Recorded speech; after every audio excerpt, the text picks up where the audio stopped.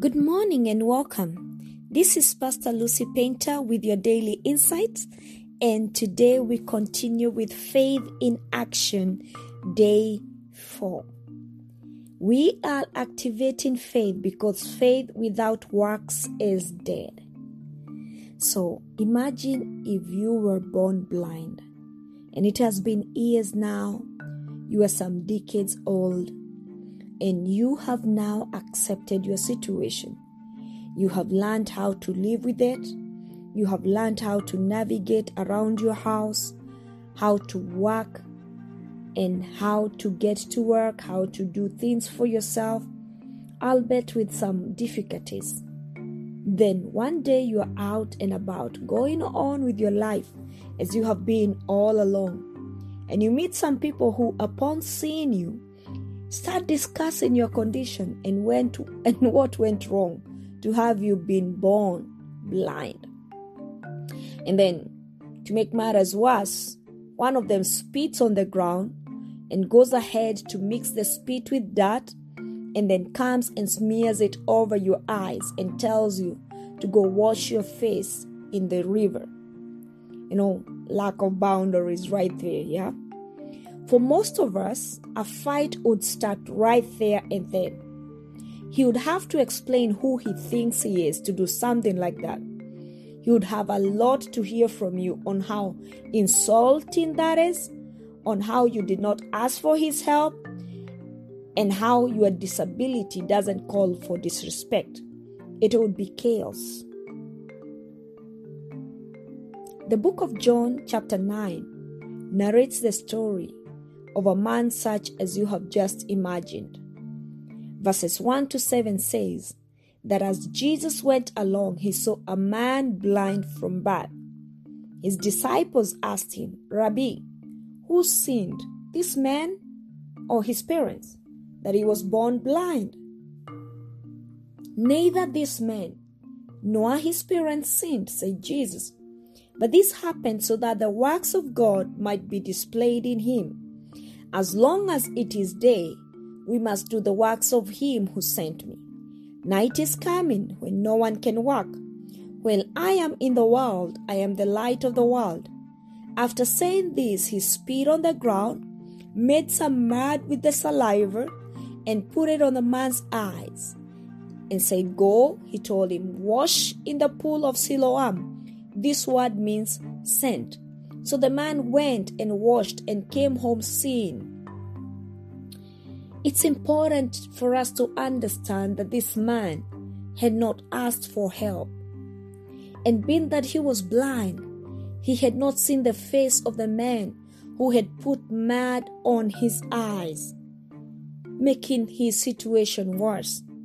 He had heard the men that were with him discuss him in not so favorable words.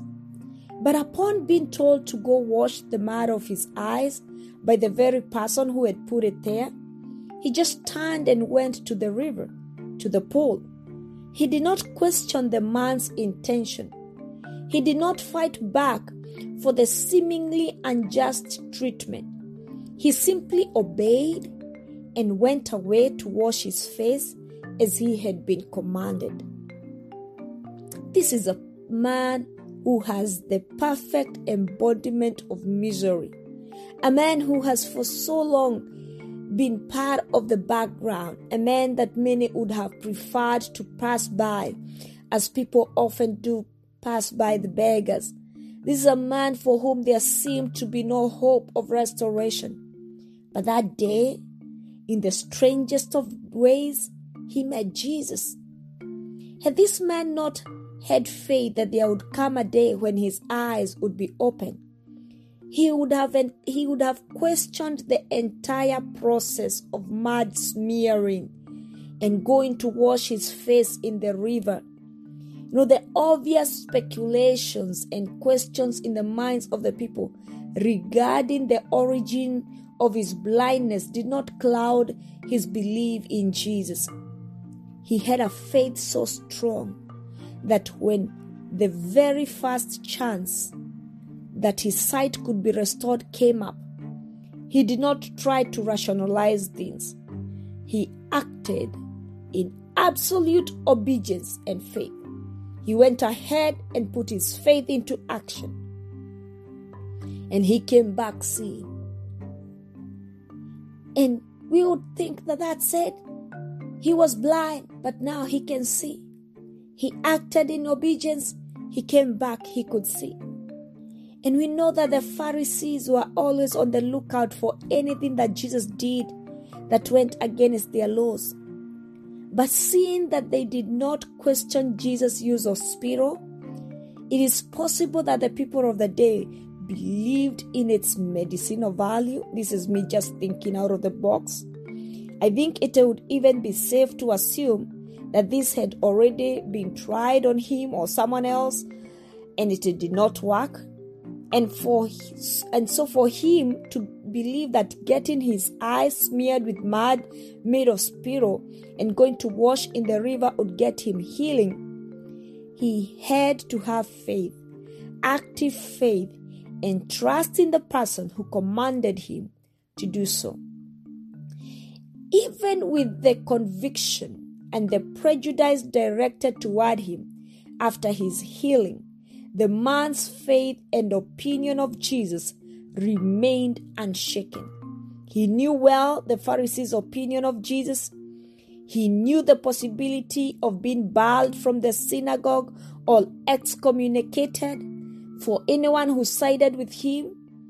But he still stood his ground and declared without hesitation that he believed Jesus was a prophet, because after he came back seeing, he had to defend his faith. And this is one of the most important things, that we have to really activate our faith. You know, it came to a time that he went through so many obstacles. He had to jump so many hoops. Even his parents were called out to testify on his behalf. But because of fear of the Pharisees, they could not testify about his healing. And instead, they let him answer to the Pharisees on his own. But he remained steadfast in his faith. The Bible says that when the argument he presented them with did not sit well with them, they resorted to abusing and accusing him of having been born in sin. But even this was not enough to dampen his faith. It was after the man had been thrown out by the Pharisees that Jesus went and found him and revealed to him who he really was, the Son of Man. Verse 38 of John says that the man, on learning this, he said, "Lord, I believe," and he worshipped Jesus. Isn't this the kind of faith just powerful? The kind of faith that made this man believe in the power and intention of the man who had healed him before he knew his true identity. The kind of faith that made him obey a man he could not see when he told him to go wash his face in the river. The kind of faith that made him declare his royalty and stand by the person who had healed him in the face of such atrocity. This is the kind of faith that we call active faith. A faith that you are ready to put into action. A faith that responds to the unseen God and his promises. A faith that does not shy away from taking bold action. A faith that acts in obedience to the word of God. This is the faith we are talking about. Faith in action. This is Pastor Lucy Painter with your daily insight, and this is Faith in Action, Day 4. Shalom.